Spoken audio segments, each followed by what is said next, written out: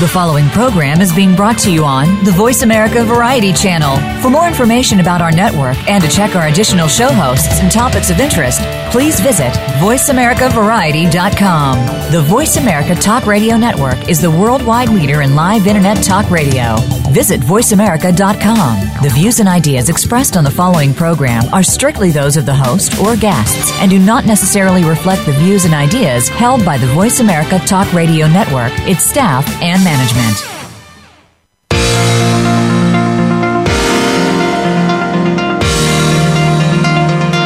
Welcome to Good Morning New York Real Estate with Vince Rocco. Our show is all about the exciting world of real estate, and in particular, how it relates to the lucrative New York market. But if you're not planning a real estate transaction in New York, we still have plenty of information that you can use no matter where you are. Now, here's your host, Vince Rocco. All right, good morning, everybody. It is Tuesday, July 11th, and at this hour, sales got off to a slow start on the East End for most of the first half of the year, and average prices in the luxury sector falling more than 24% in the first quarter compared to a year earlier. The market has been tougher than usual. We have our Hamptons expert here today, and we will talk all about that. Also at this hour, on the heels of a big victory in the residential sales front, StreetEasy is now gunning for the rental market. The listings portal is going to start charging residential agents $3 per day per listing advertised on its website. This according to The Real Deal and other sources here in Manhattan. The new paid model starts July 18th. This has become very controversial, and we will talk about that. Plus, the panel is here to talk about hot topics. I would like to welcome my listeners in the United States and around the world. You are listening to Good Morning New York Real Estate. I am your host, Vince Rocco, and if you want to call into the program today, the number is 1-866-472-5788. I'd also like to say today is the start of Season 4 for Good Morning New York here. I want to say thank you to my wonderful panel members. 4 years at this. I can't even believe that all this time has gone by, but I have not gotten any older. Thank you, everybody around the world who listens and who contributes and who pays attention and mostly who supports. Our numbers are great. They grow every week, and I can't say anything better than thank you so much. I love you all. Anyway, on to the news. Records were set for the average and medium apartment prices in the second quarter as the luxury market rebounded from a sluggish 2016. Closings over $5 million were 41% higher than a year ago as the pent-up demand for those apartments was released after the presidential election. Overall, the market saw 23% more sales than in 2016's second quarter, with 2,601 reported closings. The average apartment price of $2,179,000 was 6% higher than a year ago, while the median price rose 10% to $1,205,000. The real strength of the market was resale apartments, as their average price rose to $1,686,000, a 9% improvement from the first quarter of 2017. While down from previous quarters, the average new development price remained about $4 million for the fourth straight quarter. I was a little amused by that number. Wow, interesting. And the resale market is higher. The luxury market stalled last year as buyers were held back by the uncertainty of Brexit and the U.S. presidential election. But after the election in November, buyers returned to the market, leading to a sharp pickup in closings in the second quarter. It appears this bump has now leveled off as recent contract signed activity has slowed in response to an increase in global turmoil. So we bumped up, and all the closings happened in second quarter. Now it seems we flatlined again with concerns, I guess, with North Korea and a few other places around the world. And finally, it's official. The rent freezes of the past 2 years are no longer. The Rent Guidelines Board voted to allow increases on the city's 1 million rent-stabilized apartments with one-year leases subject to 1.25% raises, a 2-year and 2-year leases subject to 2% hikes. The raises would take effect on leases beginning October 1st of this year and apply through the end of next September. The decision follows a preliminary vote in April, at which time they voted in favor of a proposal put forth by its public members. One-year leases could see increases of anywhere from 1% to 3%, while 2-year leases could be subject to an increase of 2 to 4%. And we're going to talk a little bit about that with our rental expert and LeaseBreak.com guru, Bill Horrigan. So our panel today is Matthew Cohen, Core Real Estate, Louise Phillips Forbes from Halstead Property, Bill Horrigan, LeaseBreak.com, Sean McPeak, Compass, Ray Lord, Douglas Elliman, Hamptons, and Niall Lundgren from Compass. Good morning. Good morning. And I haven't seen some of these faces in a couple of weeks, so welcome back from 4th of July holiday. Did everybody have a good time? We're working on our tans. You don't need any more tan, honey. You look fantastic. It's what you get when you surf. You are golden. Is that where that came from? Yeah. Wow. Perfect. All right. Where were you, buddy, real quick? I was in London, Barcelona, and Dubai twice. Twice. Okay, can we just talk about that? Sure. Are you working or playing? I do both, Work hard, play hard. Everywhere I go, I work and play. The lifestyle, right? There you go. But it's interesting. I mean, not that I want to dwell on it, but Dubai twice. So the first experience must have been unbelievable. So while you're still away in other exotic places around the world, you decide, I'm going to hop back to Dubai. The Arabic hospitality is second to none, in my opinion. I mean, Wait a minute. Did you meet somebody there? No. That's what I was thinking. Just I was like, checking. he came back for someone. I will tell you. What did you lose? No secrets. No, I didn't meet anybody. It was fun. Listen, but everybody I hear who I've not been say it's amazing and the same experience. It's like I got to go back and sooner rather than later. I'll tell you one thing. I went back for a listing pitch. Right, now we know. Now it comes out. Okay. Secured. Well, mazel tov, as they say. Be the first to hear. Are you selling that in Dubai? We'll see. It's a good opportunity. I'll tell you guys about it when it's finalized. Well, I didn't know Compass was opening an office in Dubai. No, that's not the case.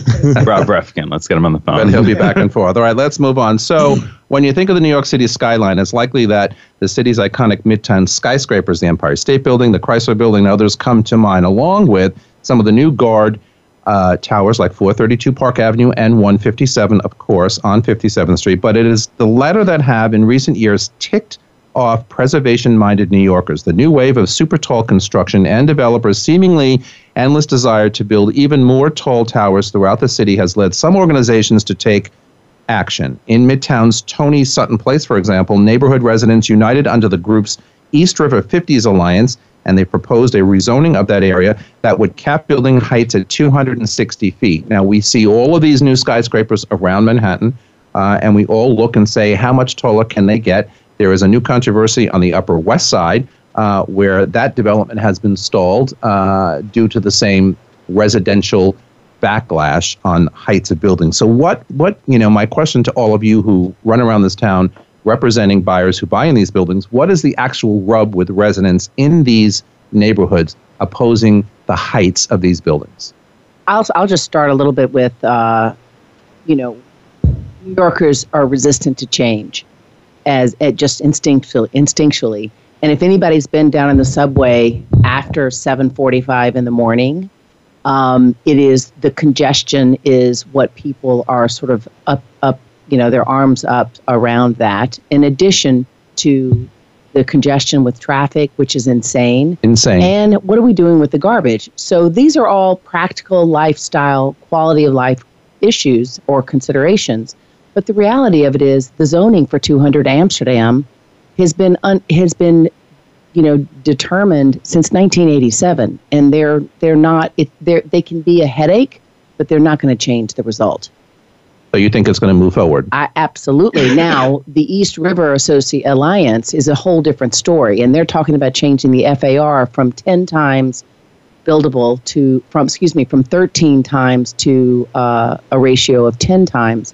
Which that's also stimulated by individuals' agenda. Right. For example, at the Sovereign, that's where it instigated. They don't want their views to be, obstructive.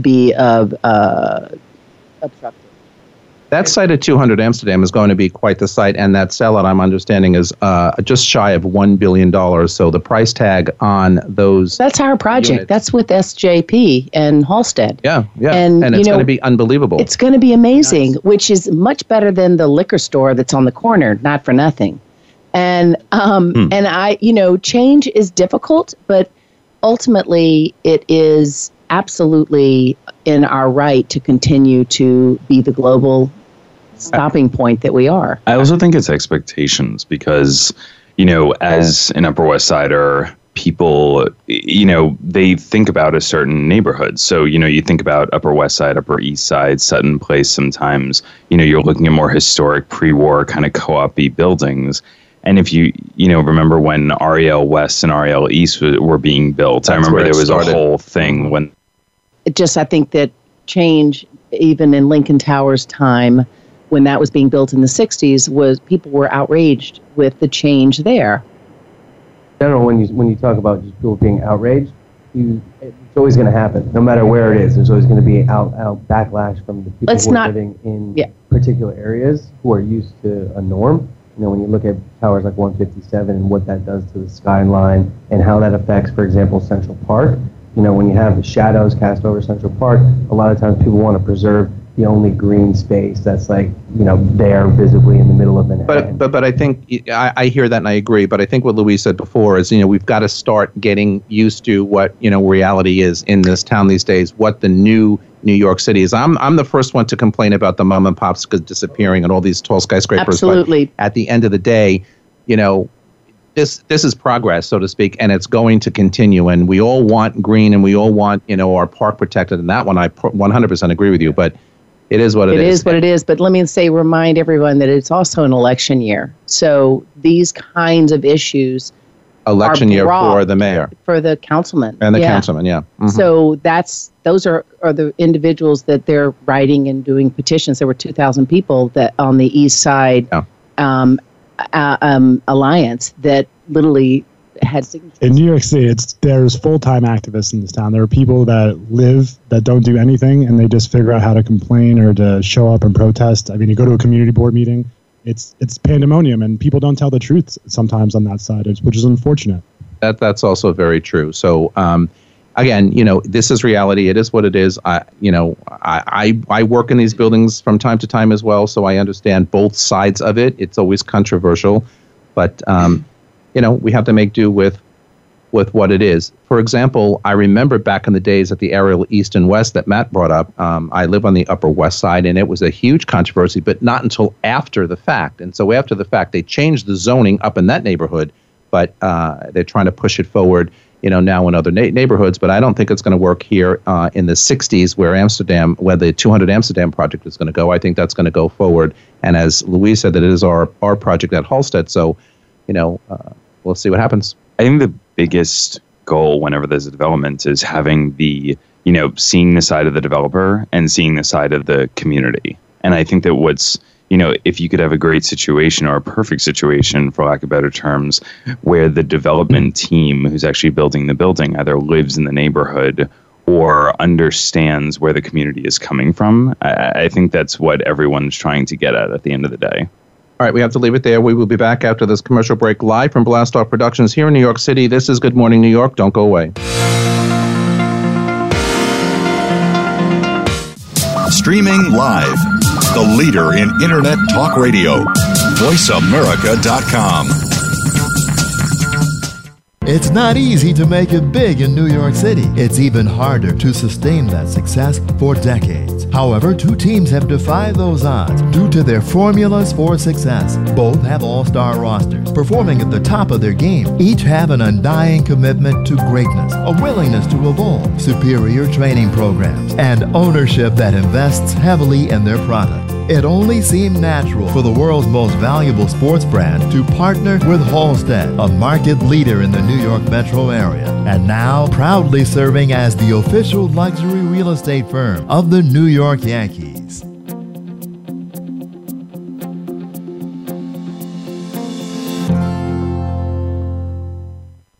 Have you become a member yet? Sign up now to become a member of Voice America. It's always free and easy. Plus, you get to take advantage of some great member benefits. Get unlimited access to millions of hours of on-demand content across all of our channels. Keep track of your favorite episodes, shows, and hosts in your own customizable library. Find out what shows you might be interested in based on your favorites. Plus, you get insider access with our newsletter. Membership gives you more. Sign up at voiceamerica.com and click register at the top right.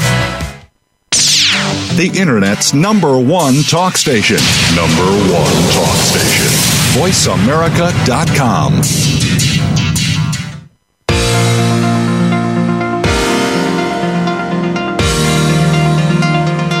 You are listening to Good Morning New York, Real Estate with Vince Rocco. If you want to call into the program, we're toll-free in North America at 1-866-472-5788. That's 1-866-472-5788. Now, back to the show. All right, everybody, we are back with Matthew Cohen, Louise Phillips Forbes, Phil Horrigan, Sean McPeak, Ray Lord and Niall Lundgren. All right, here's our big topic for the morning. On the heels of a big victory in the residential sales front, StreetEasy is now gunning for the rental market. The listings portal is going to start charging residential agents $3 per day per rental listing advertised on its website. The new paid model starts July 18th. As I said at the top of the show, StreetEasy faced backlash this past spring after launching Premier Agent, which lets agents pay to have their contact information appear on listings in specific zip codes. But in a sudden turn, 4 major firms, Corcoran Group, Douglas Elliman, Nest Seekers International, and Bond New York, said they would participate in this new Premier Broker program.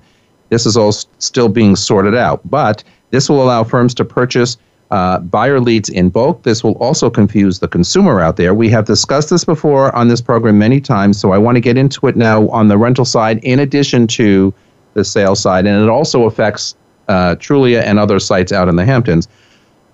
What's the current thinking here from my local guys right here in the studio? I mean, we're all agents. We're all out there in the field. We've all dealt with StreetEasy and Trulia and all of the other sites.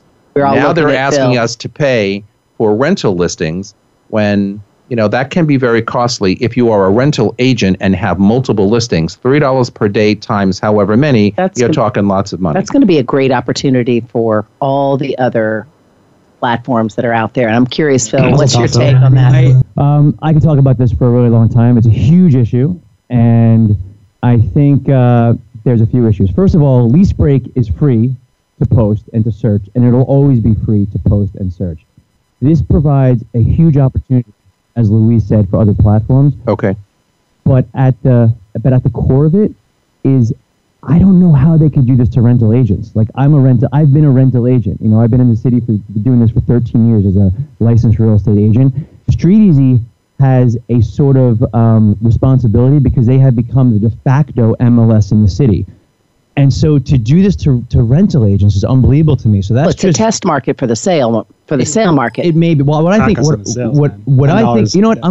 don't think they're going to do that for sales. I think they're making so much money on the Premier Agent program. That's one of the reasons why they were so confident about rolling out this. They just probably cannot believe how much money they're rolling. Well, I was going to say, this is by the way, this is more of a revenue thing for StreetEasy. I mean, it's not providing any more support. We have to understand something here. These are consumer websites, okay? If you are not an agent, we have our own internal MLS systems, as we don't call them, but our own search engines to find properties for our clients. But if a consumer out there, a renter or a buyer, wants to search on their own, they go to StreetEasy. So, I think what StreetEasy is not doing is focusing on them. They're focusing more on taking our business from us in ways that has not been proper. I should say that. So if you think about it, if StreetEasy charged in the beginning, if they charged rental agents in the beginning, they never would have become StreetEasy, right? The way they became StreetEasy is because they made an inherent promise to agents and to landlords to say, we will take all your listings for free. That is what they did. So once they got all the listings, and now they got you good time, right? I saw the writing on the wall and now in 2006. Now they turn on. However, this is a huge opportunity, and I think is a major error on their part. A major error. People are going to be looking at platforms like leasebreak.com and other ones to post their listings for free and to search. And I think that they're going to look back at this decision as one that, sure, they made millions in the short term, but man, did it kill them in the long term. Well, my 2 cents is I think that they're going to slowly put themselves out of business because I think some of these, all of the larger firms are not going to be posting on StreetEasy, certainly from a rental perspective. The Premier Agent on the sales side, we need to see where that flushes out. But on the rental side, I don't think anybody's going to post. I'm not posting my rental listings there. And I will just tell you, so that it's going to disrupt all the automatic feed. Yes, it is. And I will tell you the positive on it. The positive is going to be that it will force individuals who are lazy to be responsive and responsible for their listings to update them. Because sometimes they like to leave them on longer, and then it's sort of, they're not going to post something 5 times with different verbiage. So I think it's going to challenge the integrity about how and what the representation is. I would hope so. There's nothing more frustrating than when you look at a listing and it's not updated, whether it's a sale listing or a rental listing. But it's very frustrating. I wonder what the impact's going to be on July 18th when that's the opt-in date, and you have 30,000 rental listings on the site. And then what happens? I mean, what happens? They lose half their... It gets wiped out? 90% of their inventory? I think it's going to be wiped out. I agree with Niall. I think it's going to go away. Yeah, no, it's going to get wiped out. So what are they going to do when they don't have any rental listings? One thing that I would say, too, is let's not forget how we also... I mean, I started in the business as a rental broker by posting ads on Craigslist. I think a lot of people ended up doing that. And you had to pay for that. And it was like $10 an ad or, whatever. You buy the bulk deal and you get them for like $5 or whatever. So, the point is like, I think StreetEasy was great for a certain amount of time. It allowed, rental agents where you're not making that much money to get into the business. But again, if there's going to be $3 to, post a listing to have it updated, I'm not totally against that. I think it hurts some of the straight rental brokers. There's no way I could have afforded this, 7 years 100%. Correct. There's no way. It's going to hurt the younger. We did this to ourselves. The major brokerages created this problem. I mean, this is the reason I went to Compass in the first place, is because, we don't have an MLS, and it's a huge inefficiency with our system. I mean, kudos to StreetEasy for taking advantage of us. But I think it's time. I mean, it's just business. At the end of the day, don't get emotional. It's just business. I was going to say, I totally agree. And I support 100% Revenue's efforts to create an MLS. Like, it's about time, and I think this will finally be the straw that broke the camel's back. But here's my concern with that. I agree with that 100%, and I've said this for the past couple of weeks. However, we know how long it takes to move a mountain in this town. So in ways, how are we going to get the consumer out there to switch from StreetEasy, which is planted in everybody's backyard forever, to an MLS type system? I think apartment.com is one of them. Going to take advantage, because CoStar has invested so much money in that platform, and it's a great name.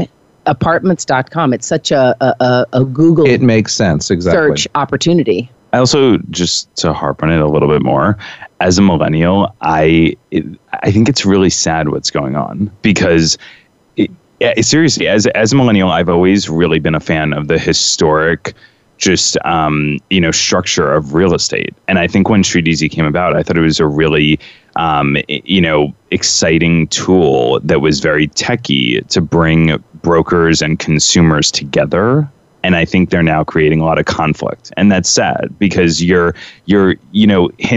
like, don't put the transparency out of it. I mean, there's a lot of misdirection on the website now, and to be honest, the interface of the website isn't even that good. I mean, you compare it to like an Amazon or an eBay or one of these websites. StreetEasy is not even that nice of a website. It isn't. It isn't. And it's not even so easy to use, to tell you the truth. It's not user-friendly. Contact people. I'm just going to talk about the Premier Agent thing, which, of course, Corcoran and Douglas Elliman were trashing it, and then all of a sudden they were like, well, we can pass that expense off to the brokers, so why not? Mm-hmm. And the misrepresentation of what happens and that stepping that body in front of our exclusives has been conflict 4 times for me already, because I'm a major lister. I have 25 listings. And so all of a sudden, some broker, Phil Hargan's buyer, says, Phil, I'm going to go look at this apartment. And then some girl shows up to meet him there that he's never even met, thinks that it's their exclusive. That just happened to me the other day. And then there's this whole, sorry, you need to write a letter that person's not representing you. And it's just not acceptable. It shouldn't be that. There shouldn't be that much friction. It is not transparent. And that's what in my opinion, it's duping. To make it much easier. Duping the buyers. Right. To make everything much easier. It ruins the process. And the buyer then has a bad taste in their mouth. They should take a lesson from their parent company, who was forced to buy StreetEasy, Zillow. And it's very easy to talk people out of using Zillow in New York City, because they see fake listings. They and truly the same thing, representing the actual site. You can never find a listing broker on those sites. It's a joke. Actually, Sean, you bring up a great point. The reason why Zillow bought StreetEasy was because Zillow could not figure out how to make it in New York because of some of the reasons that you just stated. And here they go, they buy StreetEasy, and then they turn it into Zillow. That's a problem. New Yorkers, I'm sorry, but over the long term, it's just not going to work. Tolerate it. Well, this is what I'm thinking. So I think if the brokerages here band together and stick to their guns, we can potentially, but we can potentially let's be optimistic about stall them a little bit. I know. Especially when the big guns can just say, well, push it off on the agents. It's coming out of their pocket anyway. You remember a few years back, actually it was way back when I first started in this business, so it's 15 years or whatever. There was a company, I can't remember the name of it, maybe you do, Louise, the 2% commission, and they were running around this town for about 6 to 8 months. Came out of London. Yes, William exactly. May. And they were trying to get everybody's business. Foxtons, thank you. And they were trying to get everybody's business here in the city. It was more of a suburban thing. But the catch there was, for 2%, you do your own open houses, you do your own showings, That's do the Real Direct. everything. That's Real Direct. I mean, Doug Pearlson did the same platform. Well, we all remember what happened. Successful. We all remember what happened to that company, okay? They ran out of town, got shot out of town with less than a year and very quickly because that model just doesn't work. I have to believe in all the years that I'm in this business that our traditional approach to the marketplace, whether it's our systems, whether it's our agents, whatever, is going to rule. And I think all of this street easy nonsense, eventually, it's going to change. It has to change, and hopefully, potentially change for the better. I will say in the almost 30 years that I've been in the business, it used to be completely imperative what company you worked for. And what I will tell you today, and thanks to Barbara Corcoran, who literally was smart enough to decide that actually she works for all the rock stars and put those brokers in the forefront. So now it's really about the entrepreneurial opportunity of an individual like ourselves to build a brand and a business that's supported by your company. And so I think that is a transformation that's been a healthy shift in the market nationally. And the key factor is that what I find a lot of brokerages forget that their consumer is actually the agent. And I feel like their consumer is the agent. They're pushing it to say it's the public, but it's us. Public doesn't pay them any money. We pay for featured ads, new development ads, whatever it may be. We fork over the money. That's how they may drive some ad revenue, but I mean, most of it's paid for by us in the first place. A good percentage of it is paid for by us, and that's why I think we should be in the driver's seat, and we should be able to, with our corporations behind us, be able to turn this around. Because I think when I read the Premier program really got me, earlier this year. But when I read just recently about the rental component and $3 per day per listing, I mean, I know rental agents who have 25 rental listings, 30 rental listings at a given time. Come on, do the math. And if you're a young person in the business, like Sean said, it's like an extra rent payment for a brokerage if they decide to pay for it. I mean, who knows? Right. I mean, it could be $9,000 a month. It's insane. And prior to this, I just thought about, the company that I was running before. I mean, we had, at any given time, 20, maybe 30 listings. I had a bunch of rental listings, and I don't even know what's going to happen. I mean, that fee alone would destroy all profits. All right, we have to leave it there and take a break. This is Good Morning New York on the Voice America Variety Channel. We will be right back, and we're going to talk about the Hamptons. Don't go away. Welcome to Good Morning New York Real Estate with Vince Rocco. Our show is all about the exciting world of real estate, and in particular, how it relates to the lucrative New York market. But if you're not planning a real estate transaction in New York, we still have plenty of information that you can use no matter where you are. Now, here's your host, Vince Rocco.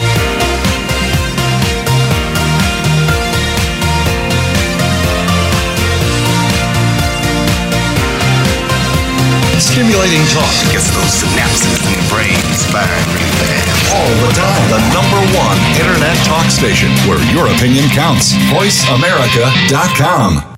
Now you can take your favorite Voice America radio program with you anywhere. Sign up for our mobile app if you have an iPhone, Android, or BlackBerry. The Voice America Interactive Radio Player, powered by Aircast, gives you the freedom to listen to any of our programs, anywhere, live and on demand. No registration is required. Listen to your favorite Voice America hosts and discover new ones. Download the Voice America mobile app for iPhone, Android, or BlackBerry, powered by Aircast. Visit the Apple iTunes App Store, BlackBerry App World, or Android Market.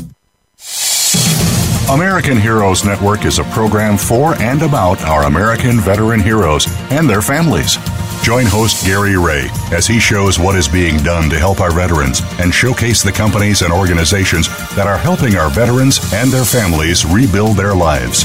Listen for American Heroes Network, live and powered by the Voice America Variety Channel, every Tuesday at 11 a.m. Eastern Time, 8 a.m. Pacific Time. Streaming live, the leader in Internet Talk Radio, VoiceAmerica.com.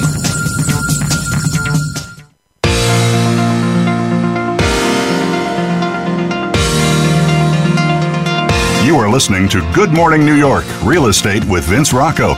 If you want to call into the program, we're toll-free in North America at 1-866-472-5788. That's 1-866-472-5788. Now, back to the show. All right, everybody, we are back with Matthew Cohen from Core Real Estate, Louise Phillips Forbes, Halstead Property, Phil Horgan, LeaseBreak.com, Sean McPee, Compass, Ray Lord, Douglas Elliman, and Niall Lundgren from Compass. And I wanted to just get some last thoughts on the Street Easy situation before we move on to the Hamptons conversation, whether it's the premier program on the sales side or the now new charge of $3 per day for rental listings. One thing I wanted to say, Vince, you were saying earlier how it's going to be hard to get, and I agree, to get all the brokerage firms together and get how are you going to get consumers to look at this new MLS? But I don't think you have to in the beginning. Right now, a lot of small firms are using Street Easy as their MLS. If Redmond gets together and creates this great MLS, which is just close to Street Easy in terms of just usability, at least the brokers will all start using that. And believe me, they would love an opportunity to use something else. It's called RLS, and we're all paying for it, by the way, with our revenue dues every year. So the real estate listing system does exist. We just need to get it up and running and populate. So they got to market that, because I think right now, if there's one time when agents would say, I'll give something else a shot, it's now. And and that's why I think that's why I'm just convinced. Like, and I'm not kidding you. We've been getting so many brokers that I've never even heard before. Brokerage firms coming to our website that are signing. What are your numbers, out of curiosity, in terms of your hits? I mean, we have for competitive reasons, I'm not going to say. I'm going to tell you after the show. All right. But I will say this though: traffic doubling or tripling every year. And there's over 20 to 30,000 people that are registered with the site. So I mean, we have a lot of users that are using the site. So I really think that this is going to be sort of a game changer in terms of just how things are going to shift around in the industry. So the market's going to speak. The market's going to speak. Street Easy, the site, the interface isn't that great. The information's fragmented. I think it just opens up opportunity for somebody to come in and create something a lot better.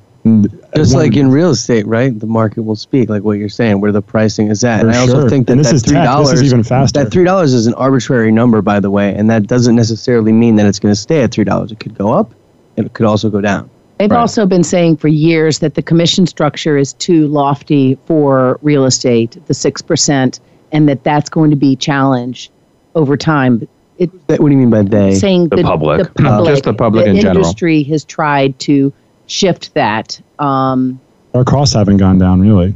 They're actually going up. They're going up.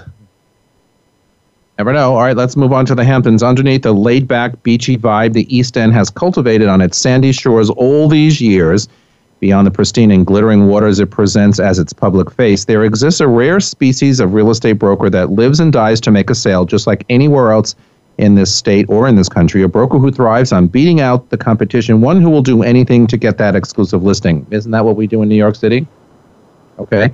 We have our own Ray Lord from the East Hampton office of Douglas Elliman with us today to update us on the Hamptons marketplace and what the summer has been like out east and how competitive are the agents. So sales, as I said earlier in the program, got off to a slow start on the East End for most of the first half of this year, and average prices in the luxury sector falling more than 24% in the first quarter compared to a year ago, I guess 2016. The market has been tougher than usual. Ray, are you seeing activity picking up now since the first half of the year is gone and dead and buried and 24% down, as they say? Yeah, it's interesting. In the last 2 weeks alone, we've seen, I told a lot of people that June is the new April. There was so much rain. People did not want to come out. It was miserable. Now that it's starting to become really warm, hot in the city, people want out. So we've seen in the last 2 weeks, I've seen on a $5 million house, 5 inquiries in 2 days. And it was dead for a while. On anything less than $1 million, you cannot. There are 6 houses under $700,000 with a pool. And everything's in contract. It's insane right now. I was going to say, you can't really find too many houses out east for under $1 million, and then you add a pool to it. That's kind of unbelievable. Right now, anything under $1 million, especially with a pool, more than half of it is in contract. I'm working with a buyer right now. And it's not like it's an unhealthy budget for like a starter second home. Exactly. But it is unreal how many things have clicked into contract in a week, 2 weeks, 10 days, 2 days. Like I'll have to reconfirm things from the morning to the afternoon to make sure stuff for the next morning is still available. You attribute that to weather? Or? No, in terms of people coming out, like people don't want to come out in the rain. In June it was just total rain. So, who's the buyer for that under $1 million house?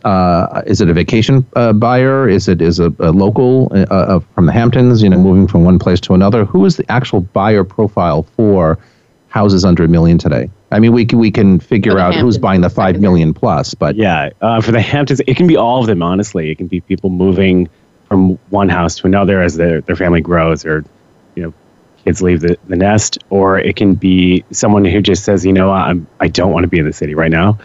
There's a lot of people that are realizing as the city has become more and more popular in the past 5 years, people are just not wanting to be here in the summer. I mean, it's like Dante's Inferno, especially in the subway. So people want to get out of here, specifically in August. So you feeling optimistic that the market is shifting from, a slower first half of the year based on potential weather, based on a few other things? You feel optimistic that from this point on, we're going to be seeing better activity or higher numbers from now to the end of the year? I definitely see there's going to be a lot more activity. I don't see a lot more activity in the high end. So anything like 6 million up, it's still dead.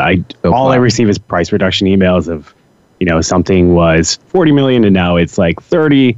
Something was 15. Now they'll move it to 9.9. I mean, it is crazy the high end how slow it is, but otherwise we're going to see a lot of activity in the market. I also think. Oh, sorry. I was just I want to ask a question. I also think that people like Ray and I, not to use people here, but are those buyers who are buying up to $1 million second homes. Like I find that a lot of my younger millennial successful clients in the city who maybe don't even own here are buying second homes and they just want to get out of here. So I think that's a big market. Yeah. Well, I have a question for you because I own two places. I have a place in Bridgehampton and that was a spec house that I customized. And, my model when I had 2 nickels and a quarter was to purchase the house and rent it for a month for $45,000, $50,000 every July, which I did for a decade.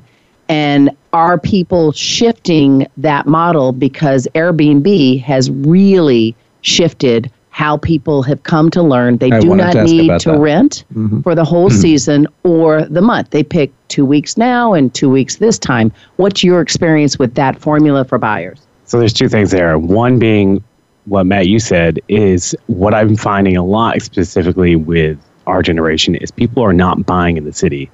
They refuse to buy in the city. They don't find the value in it. And they'll buy out east because they actually want some tangible house that they can be in and do whatever they want. And they'll rent in the city. That's what I find a lot right now. To your point with the rentals, the rental market is so strange across the board. So bizarre. I used to tell everyone, and it worked almost every single time. As a general rule, you could take the number of bedrooms, multiply by 10,000 for a pool, add 15, and it would give you the exact what you would get for almost all of August or almost the whole season.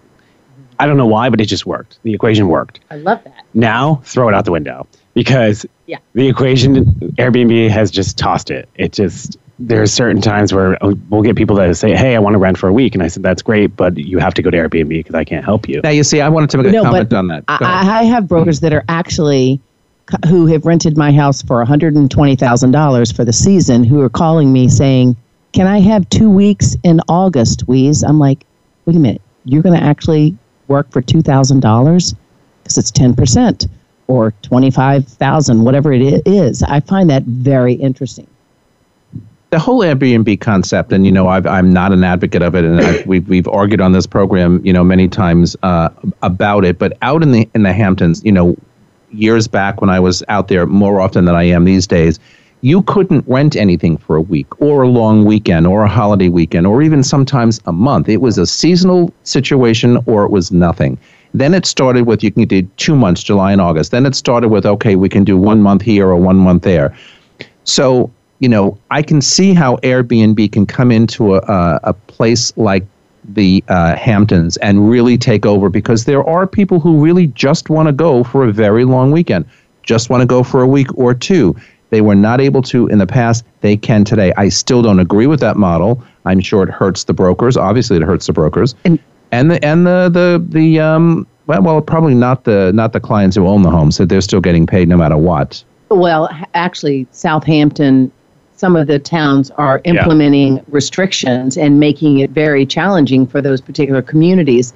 And I find that when people wouldn't go to Montauk today, there's a huge migration there. I mean, I'm there. I bought a place. Montauk is wonderful. It came out of nowhere, I say, lately, and it's just unbelievable. It's an amazing place. It really is.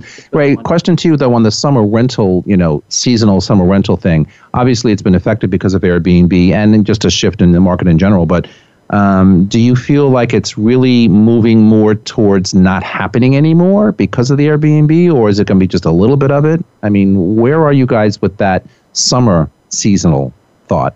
I mean, much more than anything, you're always going to have a market for those people that just don't want to be bothered. They don't want to do it on their own, and they're going to call their broker and just say, hey, find me a place for July, August, find me a place for August. You're always going to have that. But I feel the consumer overall in many different industries has changed. They realize, why put this middleman when I can go directly to Airbnb or HomeAway or some other platform. And not pay a fee. And just communicate directly with the homeowner. And it's some people can view it as it's okay, but the other problem of it is you have all these, it's like a catfish situation where you have people that think they communicate with the homeowner, and all of a sudden they're calling the cops because they've stupidly, don't ever wire money. They've stupidly wired money to someone, and they think they put a deposit on a house, and all of a sudden they show up, and the real homeowner is like, what are you doing here? So that's a concern. But overall, the rental market is it's just a wild, wild west of what's going to happen. I mean, there's always going to be people that want months and stuff, but it's more and more people want less amount of time. Sorry, I was going to ask, out east, do the landlords pay the commission? Yes, out east the landlord pays. Yes, I paid a lot of commissions over the years, a lot of commissions. Because I was going to say, I think that a way that in the city, rentals are still surviving with Airbnb, aside from all the restrictions that buildings put on them, is that, people doing no fee is a big thing. Like, I've been very successful with all of my investors' properties, renting them out no fee.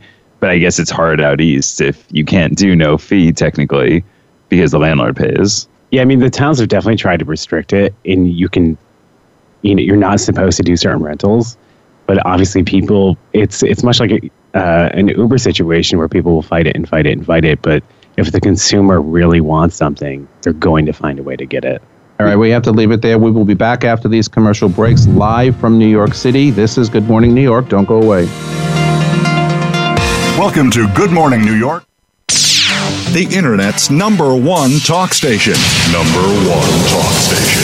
VoiceAmerica.com.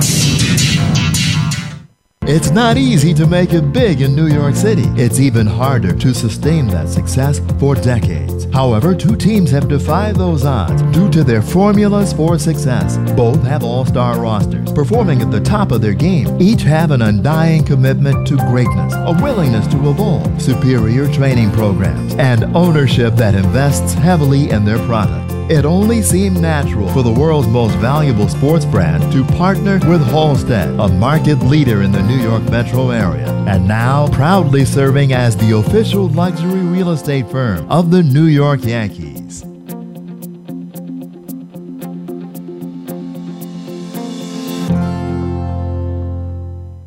Aliens with Gas. We are the extraterrestrial rock show airing every Saturday afternoon on the VoiceAmerica.com variety channel. Whatever happens out and about, it kind of dictates our conversation. For sure. And we like to tie in a little bit of the past and obviously keep it real current. And real current was a couple nights ago right here in Phoenix. A phenomenon happened. On Thursday night. Phenomenon. Phenomenon. Phenomenon. All right, never mind. That's every Saturday right here on the Voice America Variety Channel. Stimulating talk gets those synapses in the brain firing really fast. All the time. The #1 Internet talk station where your opinion counts. VoiceAmerica.com.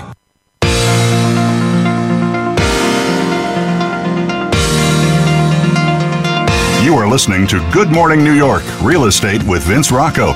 If you want to call into the program, we're toll-free in North America at 1-866-472-5788. That's 1-866-472-5788. Now, back to the show. All right, everybody, we are back for our last segment. In the current real estate market, bidding wars are less common.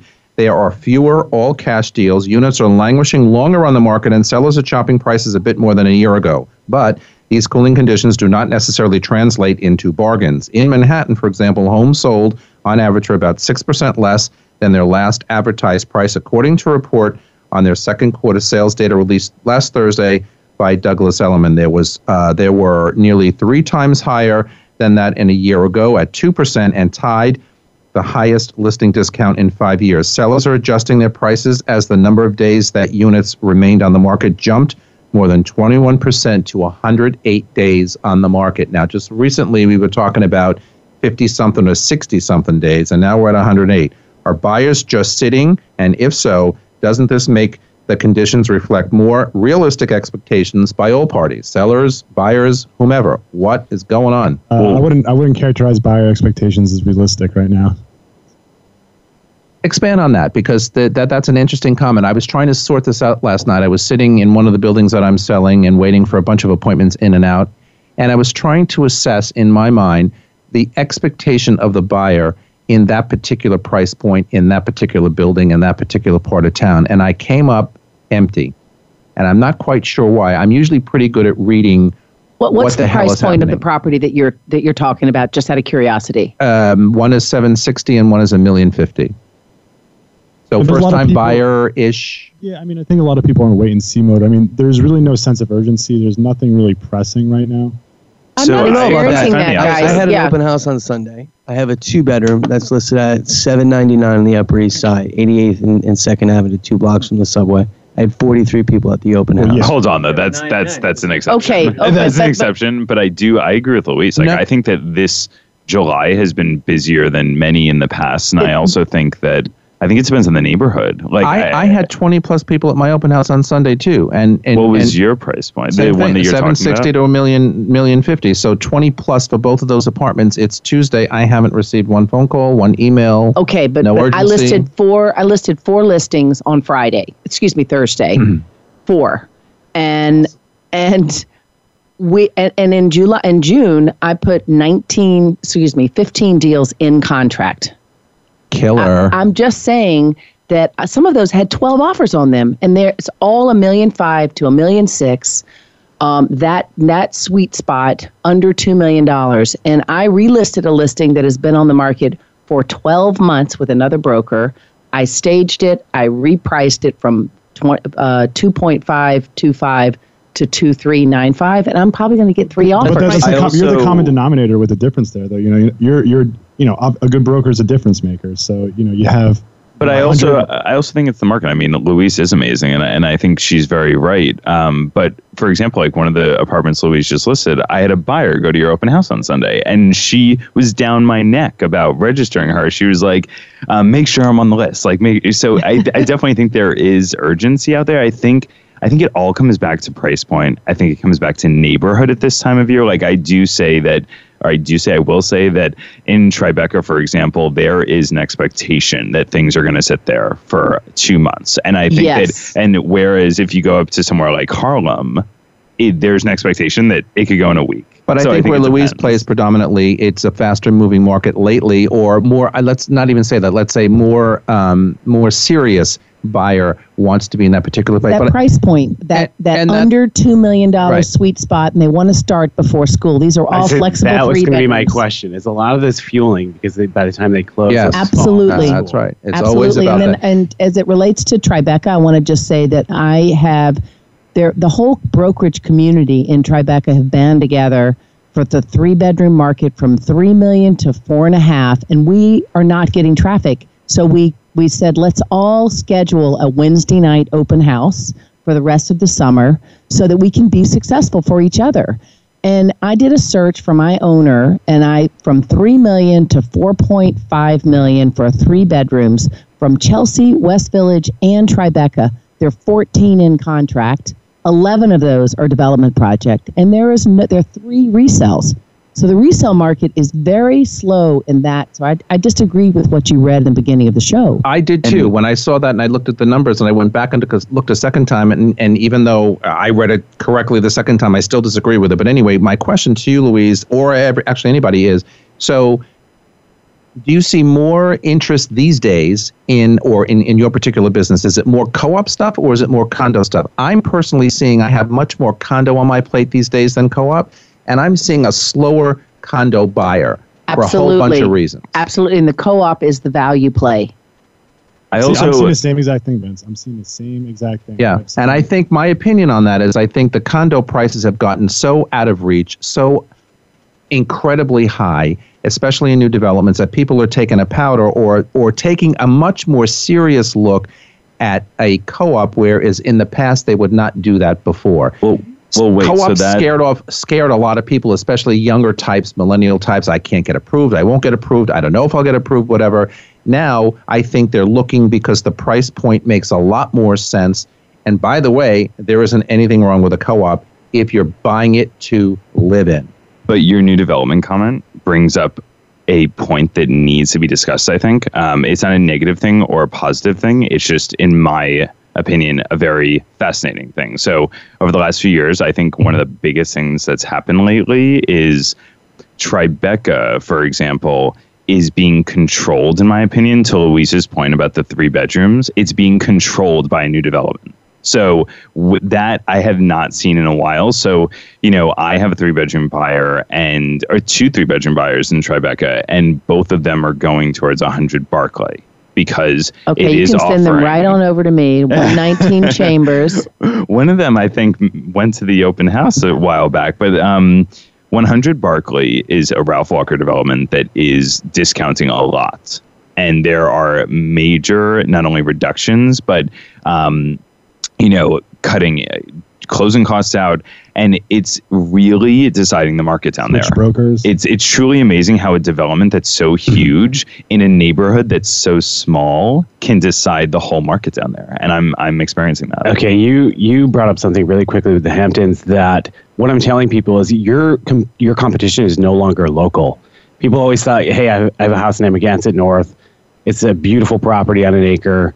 9,000 square feet. I think it's worth $6 million. And I said, okay, great. But you have to realize what the buyer can purchase, not only locally. People are seeing there's so many discounts in the city. They're buying stuff in the city, and you can't take water of one end of the pool, and it just goes down to the deep end. It lowers the whole pool. So all of a sudden, all the money that was designated to the Hamptons is being sucked out from the city because they can get these discounts. Very interesting. I still think that overall, brokers like Louise are getting those serious buyers, and they're going to her places because she's pricing them well. So like we said earlier, it has to do with how you're pricing the apartment. So the market still overall is still quote unquote slower, but if things are priced well, I mean, there's always serious buyers out there in Manhattan, always, and in New York City. And they're going where the prices look good. And so that's the genius of pricing. And I think that what's important is, reminding when we're interacting with our sellers, for myself, I've always taken the position, I've lost listings because I'm not talking out of both sides of my mouth, and I'm data driven, and you cannot make up the market. And so if my owner believes his apartment's worth $1.6 million, and I'm saying, please trust me, have faith in the market. The gentleman above us came on the market at $1.7 million, and now he's at $1,595. We should come in at $1,540,000. I got him $1,585,000 plus the flip tax, which the other buyer didn't. So I'm getting more money for these owners if they will be strategic. But that's a tall tale, and it's very difficult. And I'm also seeing in this particular marketplace, in some of the new condo units that I'm selling, and also resale, people are walking around more so than ever, calculating on their iPhones price per square foot. Or co-ops. And drives me crazy. Well, for co-ops you can't because you're not stating the square footage. But in condos, it's stated. You tell them it's on your show sheet, and they sit there and say, "Well, why is it $1,700 a foot? Why not? It's not $2,000 a foot, where a lot of new development places are selling these days, $2,000 and especially for higher. the multi-bedroom ones. I mean, everything's $2,000. And I had one guy yesterday. I showed him 4 apartments, and he was with a calculator. And why is the maintenance high? And why is this so? I'm finding we've got 20 seconds left. I'm finding that in this particular market, and I haven't put a name to it yet because I still don't know, buyers are being especially cautious with spending anything right now. And you and I have to stick together with the contract signed prices because that is real-time data. That rules. All right, on that note, we're out of time. That's our show for today. Thanks to my guest as always. We'll be back next week. Be kind to one another. For all of us at Voice America all around the world, thanks for joining us, and I will see you next time. Goodbye, everybody.